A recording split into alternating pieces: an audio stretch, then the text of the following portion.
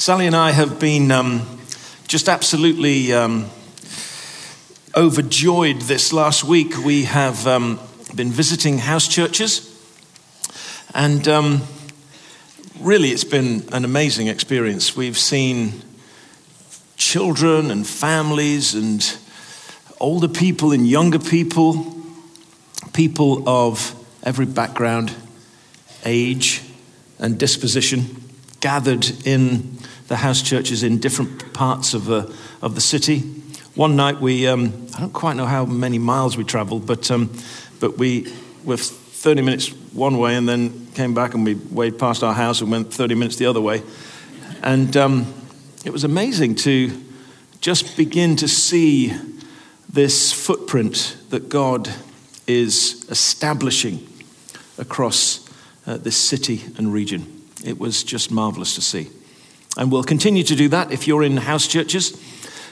We will continue to be doing that over the next couple of months. We want to get around all of them. I'm told that there's a lot of them, and so we'll have to give ourselves to that particular task over these next couple of months. But we look forward to seeing many of you there.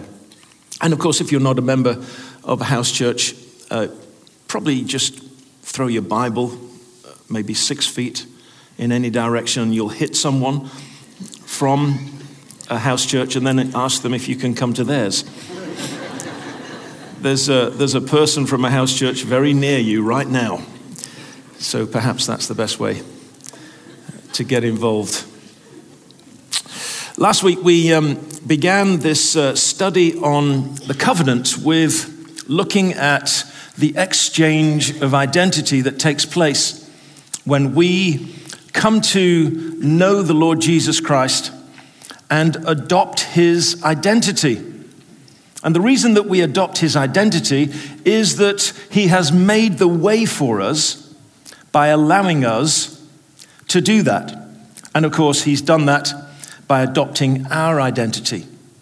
Not only has the Lord Jesus become a human being, but he continues in that identity. One of the more shocking realities when you begin to reflect on the way in which God has worked in Jesus is that Jesus, as a glorified human being, both God and man, is today in heaven in his humanity. He didn't give up humanity when he was ascended into heaven. He took humanity with him. And so there is a place for humanity in heaven today because he has made the way for us. It's an almost impossible concept to wrap our minds around. What I'd like to do this week is to go another step in this journey of discovering what it means to have a covenant identity in God. And ask ourselves this: how do we benefit from the new identity? How do we... I realized earlier that I'd forgotten the bottle of water, so I went out and fortunately Jaron, who's a marvelous fella, had one available. Otherwise I'd have passed out up here. How do we benefit? How do we benefit from the new identity? We sing about the new identity. We read about the new identity. We know that the new identity is Jesus.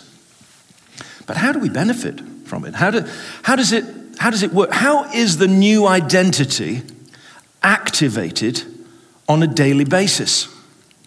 Because you know and I know that the old identity is always shouldering its way into our experience, looking for a place to stand.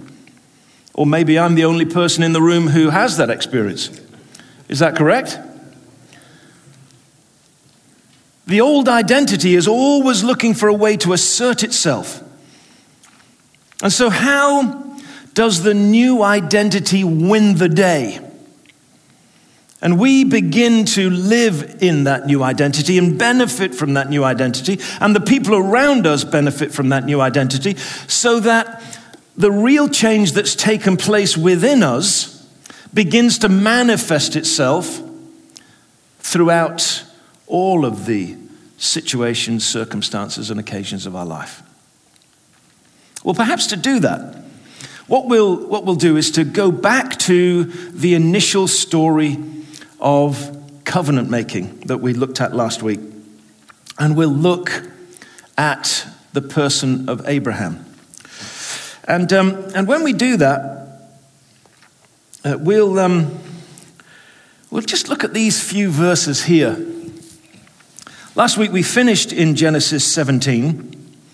And there in Genesis 17, God gave Abram and Sarai new names.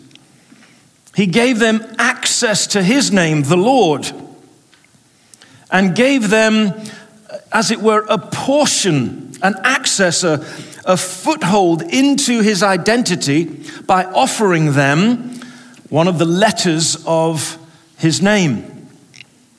Yahweh is written with the 4 consonants that would be translated as YHWH. And 2 of those H's are given to Abram, and he becomes Abraham, and to Sarai, and she becomes Sarah. The exalted father now becomes father of many nations, and the princess of this world now becomes a princess of heaven. But in the same passage, in the same narrative flow, God indicates something that is enormously important in the symbolism of covenant. He says to Abraham, he says, from now on, you and every male in your household will be circumcised. Your foreskin will be removed, and it will take place with every male at a certain point in their life, very early on. Abraham, having experienced it, realizes that it's much better to get it done really early on.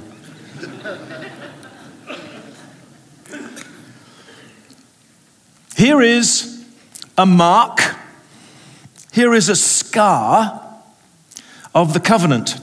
Now, the covenant-making peoples of the world have always understood that the making of a covenant is such an indelible reality that there needs to often be an indication of that indelible nature. And so you'll encounter covenant-making people even to this day who will create scars on their bodies, sometimes on the cheeks of their faces, sometimes on their hands or arms. And these are to indicate that their identity has been changed forever.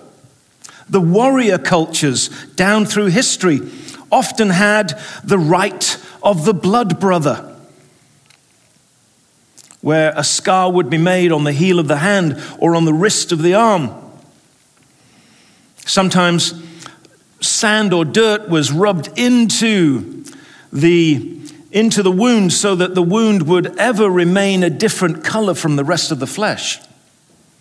But what was certain was that that person, having made that covenant, would never forget both that they had a new identity and who their covenant partner was. Imagine being in the marketplace and thinking that you could maybe take them. Maybe you could steal from them.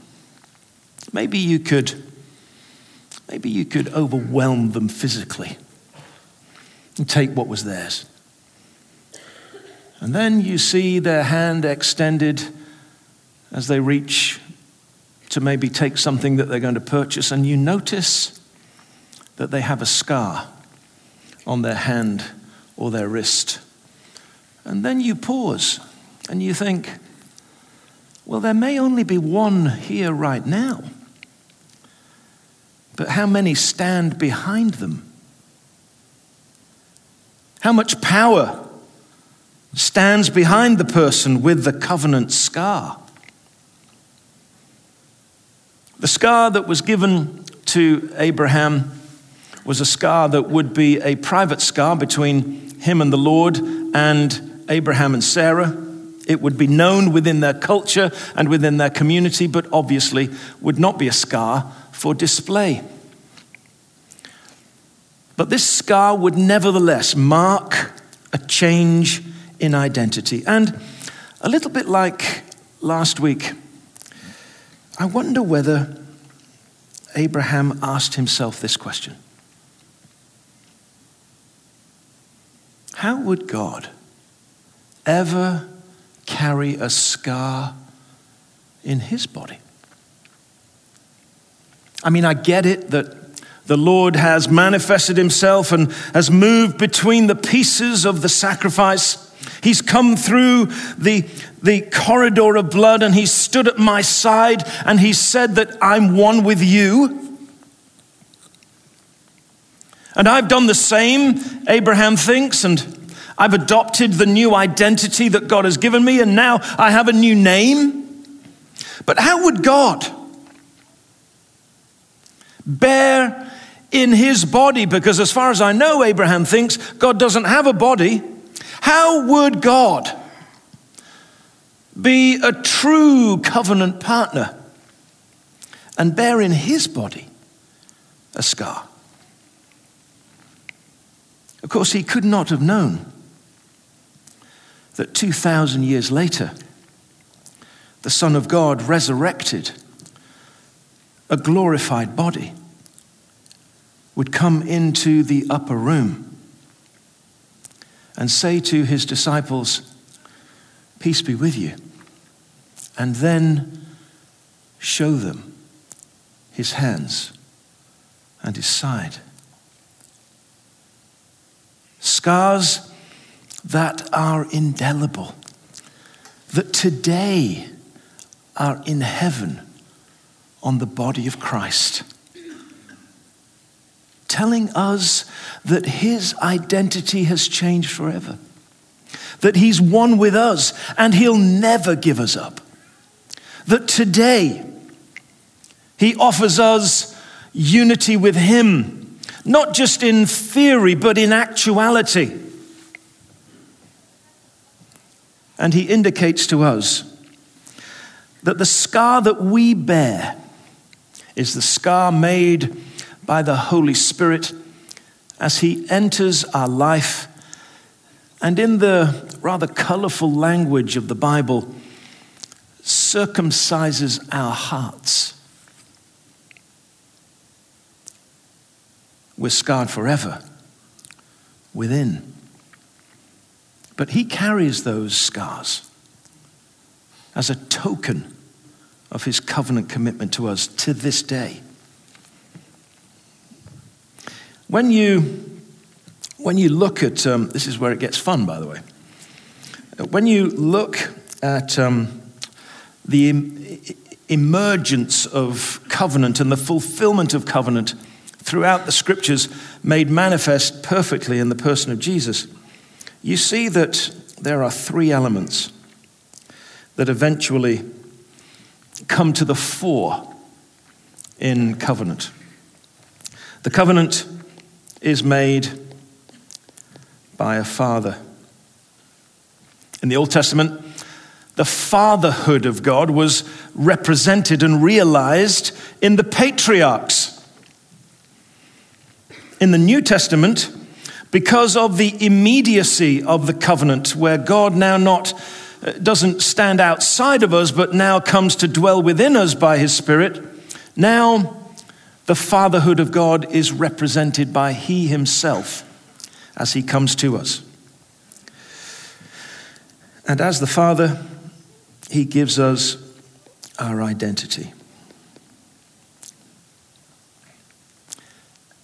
And then the third element, obedience.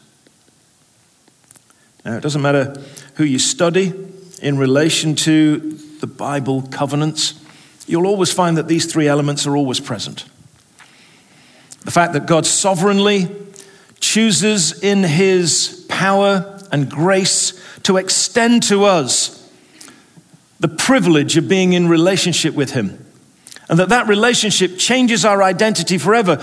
and that out of that identity, we begin to live a life that is consistent with that identity. And living a life that is consistent with that identity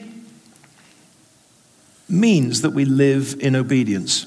Now, next week, we'll look at the challenge of obedience and the ways in which we can get messed up by misunderstanding the role of obedience in our life. But this week, I want us to understand that obedience is simply the outflow of your identity in Christ. Your identity in God is now manifest, made real, is made concrete by you and I living in obedience to God.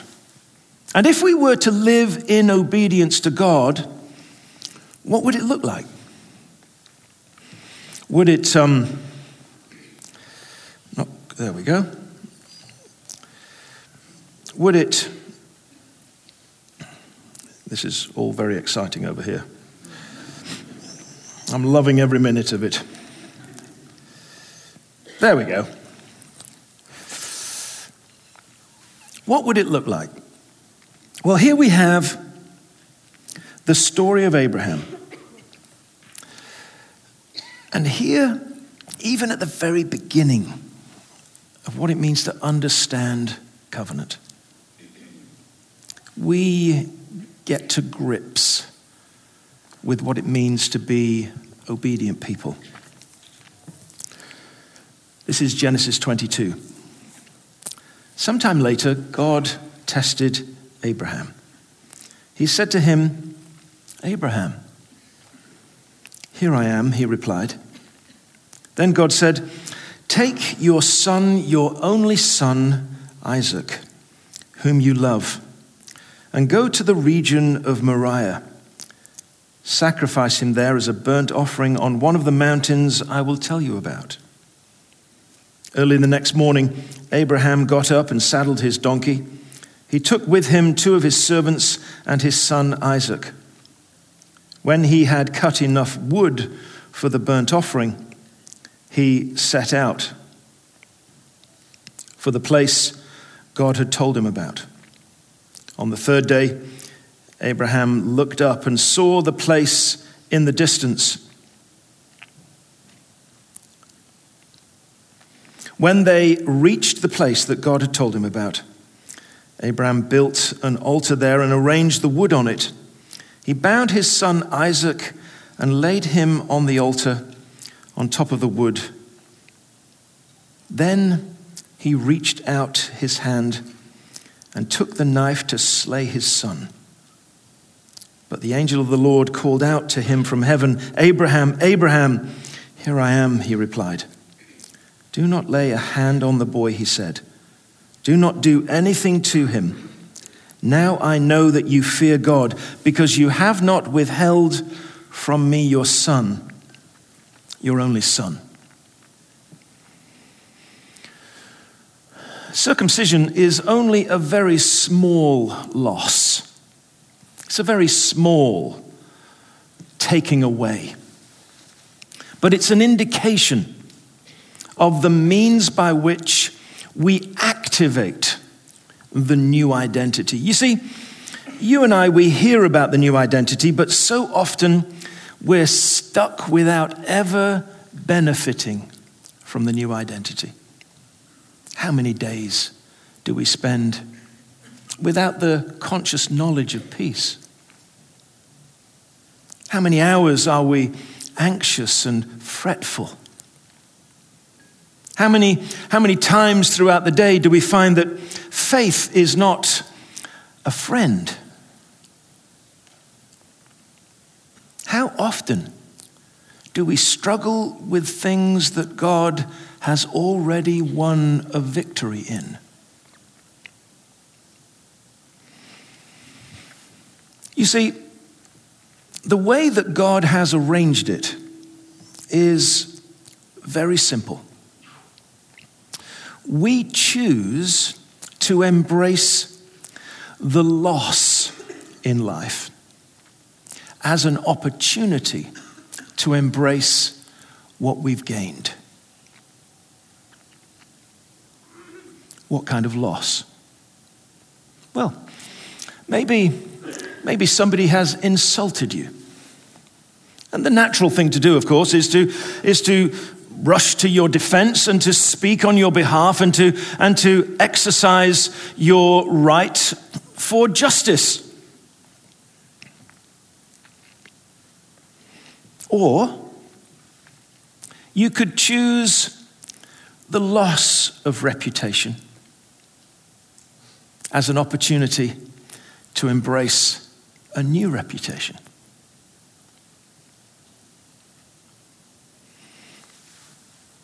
Perhaps it could be the loss of approval, very similar to reputation. Someone makes it clear that they do not approve of you.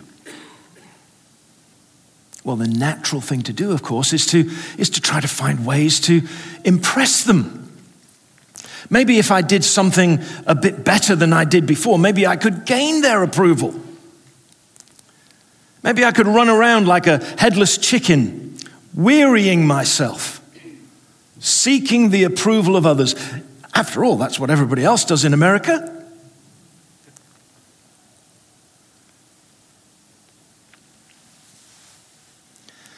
Or we could choose the loss of that approval as an opportunity to embrace a much greater approval. The approval of our Father in heaven. Almighty God approves of us.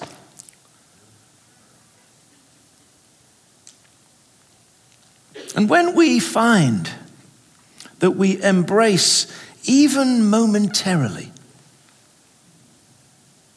the reality of that new identity by choosing to say, the loss is something that I'm not simply going to live with, but I'm going to embrace. Then in our lives, in our hearts, through our experience, we begin to sense the surging, coursing, creative presence of God, bringing to us the peace and the love and the joy that we knew nothing of previously. You see, being a Christian means having a better life. Not a better life in the fact that you've got a nicer car or a bigger house or any of those things, but a better life in the sense that everything that's going on inside of you is beginning to be resolved by the grace of God. Those external pressures no longer influence you in the way that they influence other people, because those external pressures now are used by the Lord and embraced by you as loss and gain. And it may well be that in the midst of your circumstance, maybe a circumstance that God has not specifically brought to your life, but a circumstance that you've encountered, a circumstance that's perhaps consistent with a fallen universe, a fallen world, a fallen humanity. People are doing things around you and to you, and circumstances seem to be set against you. It's not that God is somehow, as a puppeteer, creating these circumstances to make you feel bad. But they're things that the enemy is doing, that the flesh is exciting, that the world is conspiring to create. And yet, you and I choose a different path from the path that everyone else chooses in the world. Because we choose, in the midst of those difficulties, in the midst of those challenges, in the midst of the suffering, to embrace a new identity and accept the loss of an old one. It's fascinating when you look at what Paul describes in his conversation with Peter. This is a conversation that he has with Peter. Peter really has grasped this understanding that he lives with a new identity. When he saw the man healed at the beautiful gate, he made it clear to the crowd that it was not his piety or power that healed the man, but the name of Jesus and faith in that name. And then when he's with a man called Aeneas, he says to him, Jesus Christ heals you. He knows that there's no capacity or power in himself, but only in the new identity that he's embraced, the identity that Jesus has given him in the covenant transaction when he's given him a new name. You are now Petros.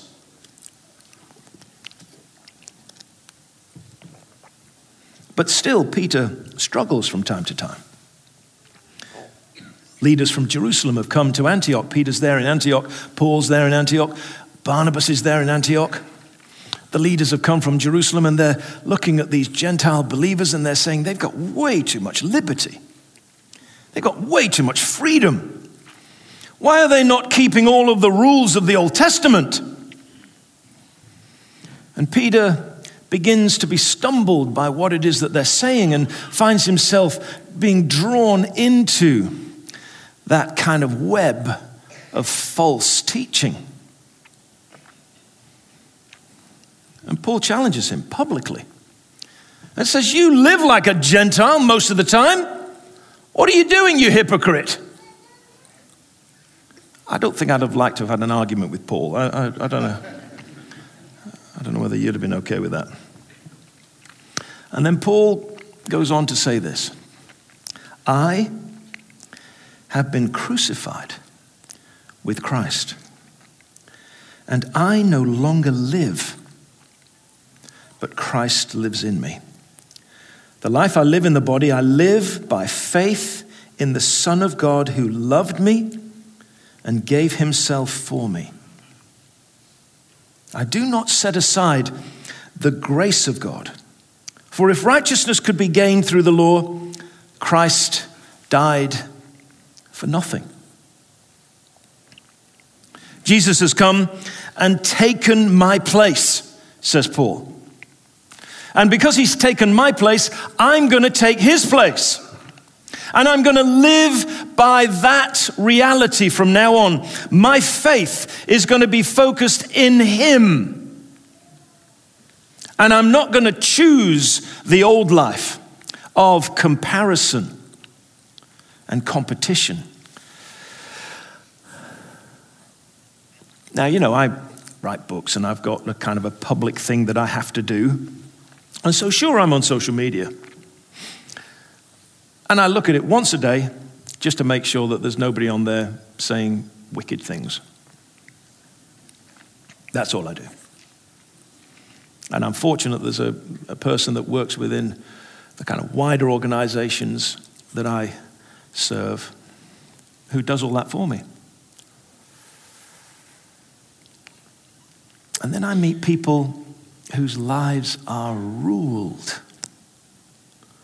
by the comparison and the competition that they see there every day. And little by little, their peace is worn away by the constant comparison, by the constant competition, by the constant striving to be something, to be recognized, to get the likes.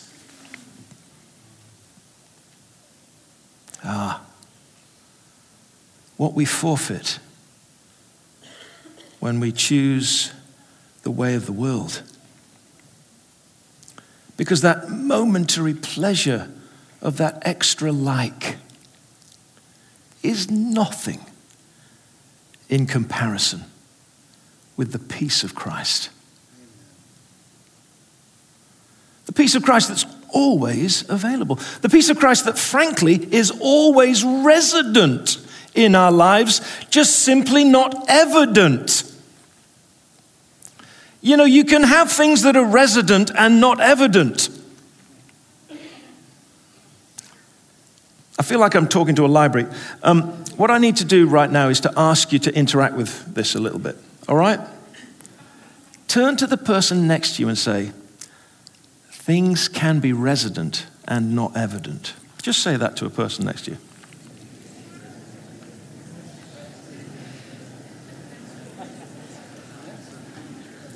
Yeah? I like the respectful silence, but sometimes I do wonder.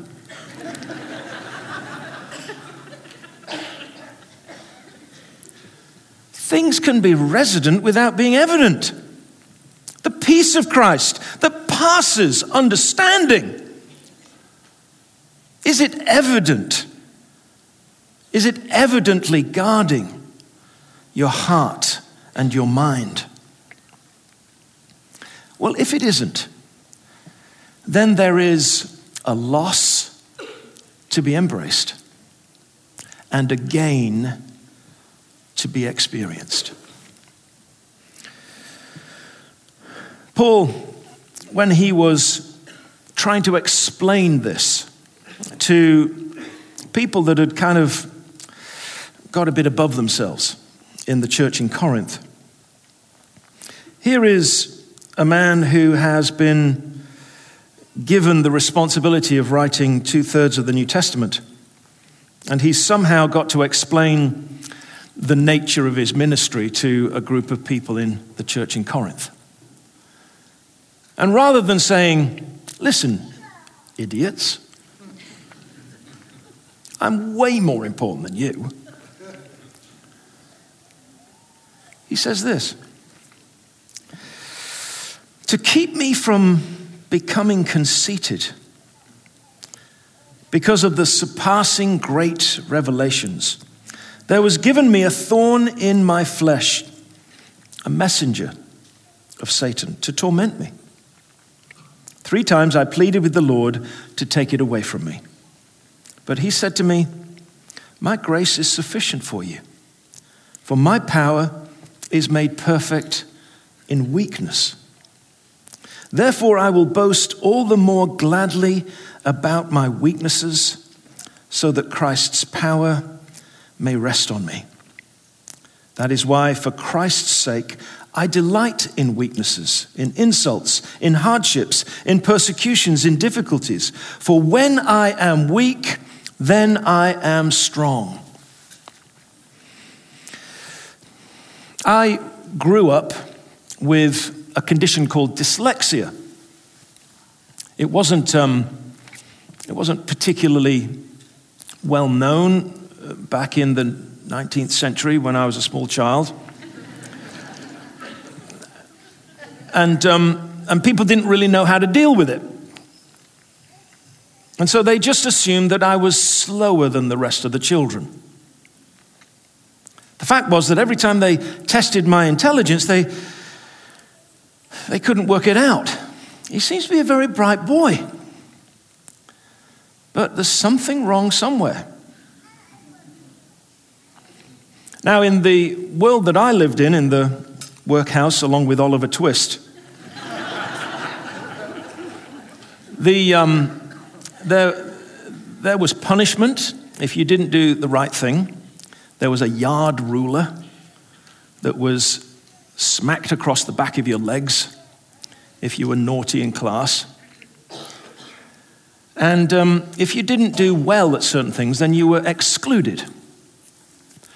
And I was regularly punished for not doing the right things and preparing for the spelling test, and eventually excluded and sent to a small portable building on the other side of the school campus with the other children who were not able to do the things that they needed to do. And so we would be crocodiled across the playground at the age of 7 and sent to a little room until you could learn to read. Now, living with the sneers of the other children, I think left something of a wound within me. And it wasn't until, remarkably, I was 15 or 16 years old that I realized that the wiring that had prevented me from reading had somehow been overcome, and I could read. At the age of 11, I had the reading age of a 7-year-old. At the age of 15, I had the reading age of an 18-year-old. Something had happened.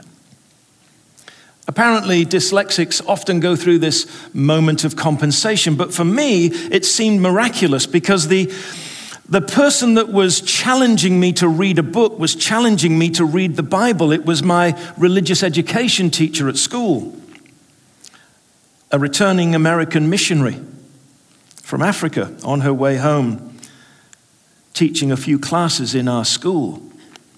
She lent me a Bible. And for the first time in my life, I committed to reading from cover to cover, and I could do it. The very first book I ever decided to read, cover to cover, was the Bible. I never could understand years later when people say, I find it difficult to read the Bible. I'm thinking, you must be crazy. Are you kidding me? It's the best book in the world. And of course, I've been reading it every day since then. And so that was an amazing thing for me, and particularly amazing that God had planned that I would write lots and lots of books. Who would have thought? Only by grace could such a plan be conceived and then fulfilled. But there's been many occasions when I've found that feeling of inadequacy, insignificance, foolishness reemerge. And when it does, I have to choose. Do I embrace the loss and look to Christ as my gain? Or do I somehow try to cover it and pretend that it's not there? My daughter Rebecca is right there, our eldest daughter. She was just learning to walk several years ago. And we needed to clear the backyard. I think I've told this story. I'll just mention it briefly. We needed to clear the backyard. I went out and I got a double-handed scythe. I cut down the waist-high grass in the backyard. Then I got a rotary mower from the church, gloried in the name of hater. Mowed the backyard. Came across 2 ants' nests, the kind that eat small children. And so I thought, well, they've got to die, obviously. I couldn't think of anything else to do. And I couldn't think how to kill them. Maybe it was one of those dyslexic moments, I don't know. I checked with my dad later. He would have done what I thought he would have done, because I said, what would my dad do? I know, gasoline. So I went to get a can of gasoline, and I poured it over the ants' nests, and I couldn't find any matches. I think there was an angel saying, get the matches. The idiot is in the yard. I overcame that particular spiritual battle. I found the matches on top of the cupboard. I got them. It was the middle of August. So you don't really need to throw the match.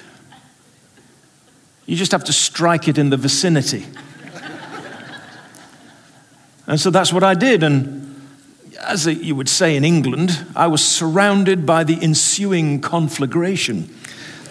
The whole of the backyard seemed to be on fire. The ants had had their private Hiroshima. There was a trail of flames back to the gas can, and the plastic spout was already alight.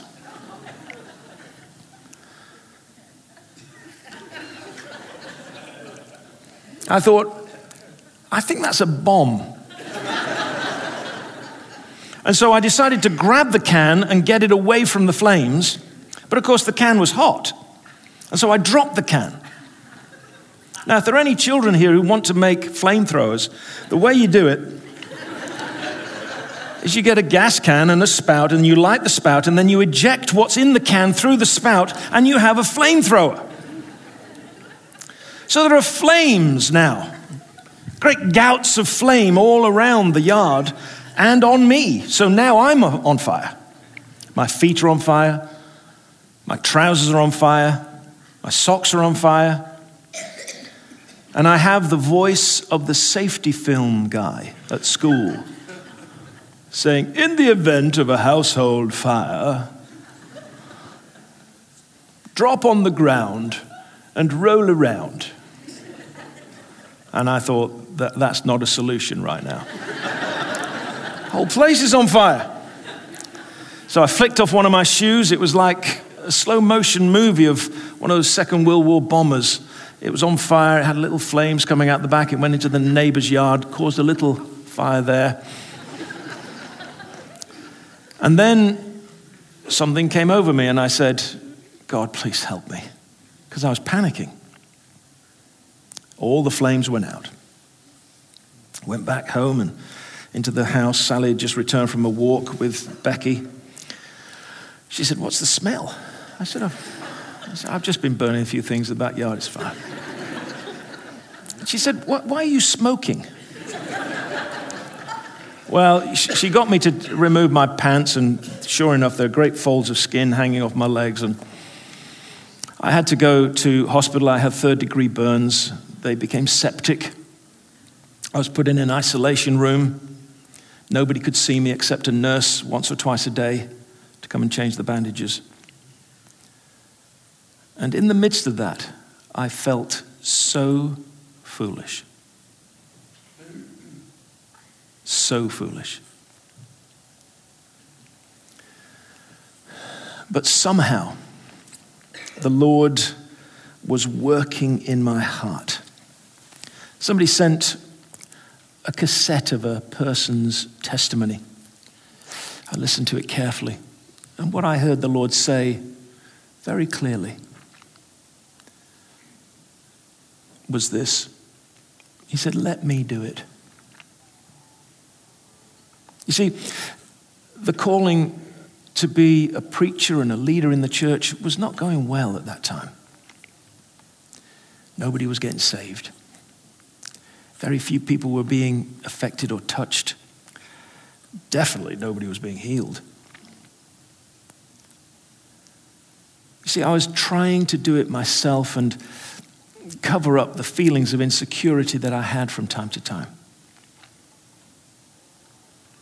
But in that moment, I realized that the Lord wanted me to embrace my weaknesses, embrace my tendencies to foolishness,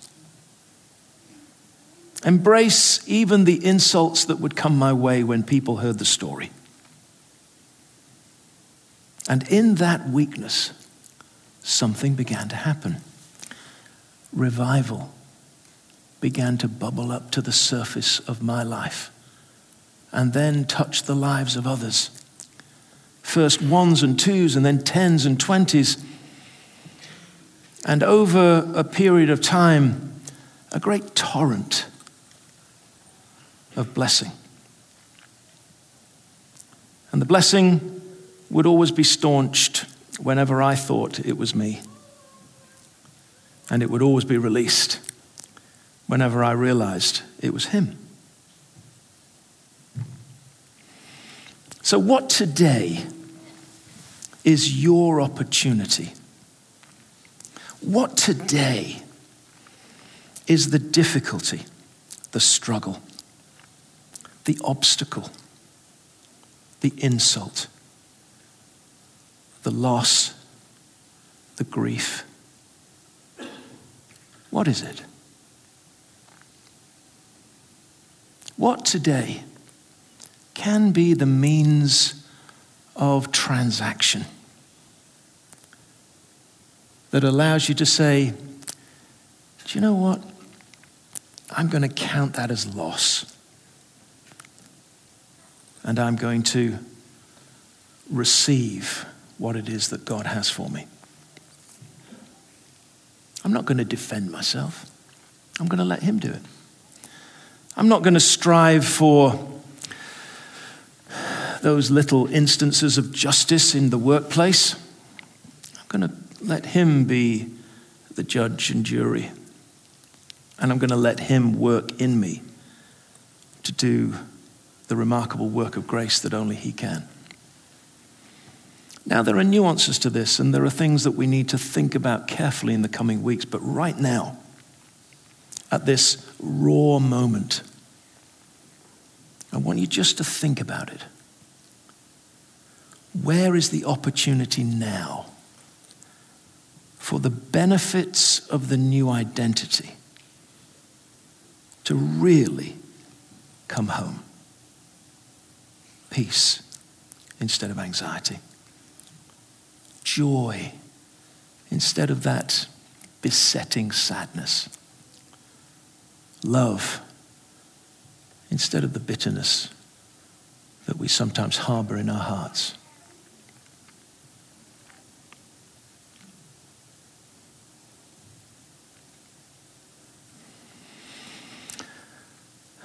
I wonder if the prayer team would come and help me.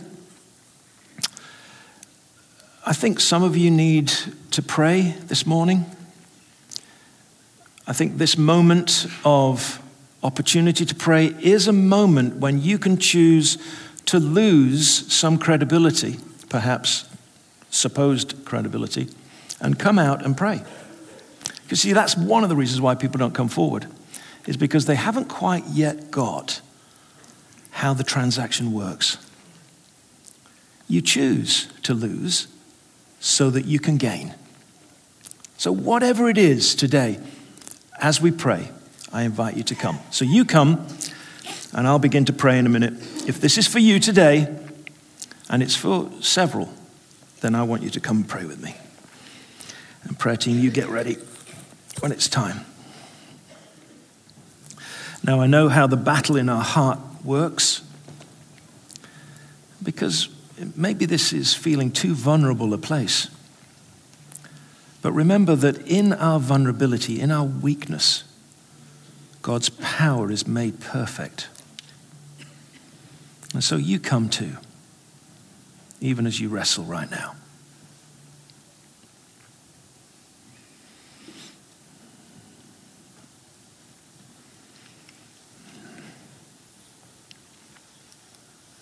Lord, we want to say very clearly this morning that we long for the daily experience of the new life that you've given us. Lord, we're so conscious of living the old life instead of the new life. We're so conscious of the fruit of the old life rather than the fruit of the Spirit. And so, Lord, we pray that where we have anxiety because of loss, that, Lord, we would choose to release that loss into your hands and embrace the new life that you offer. Lord, we want what is resident in us to become evident in our lives. And we know, Lord, that when you came into our life, you came with peace, with joy, with power. And so, Lord, I pray for each dear one here that, Lord, they would know peace today as they turn away from this loss, this struggle, this difficulty. I pray for each one, Lord, that peace would bubble up as joy. And I pray, Lord, that in the midst of weakness, your power would be made perfect. Lord, we don't want to live a Christian life that is just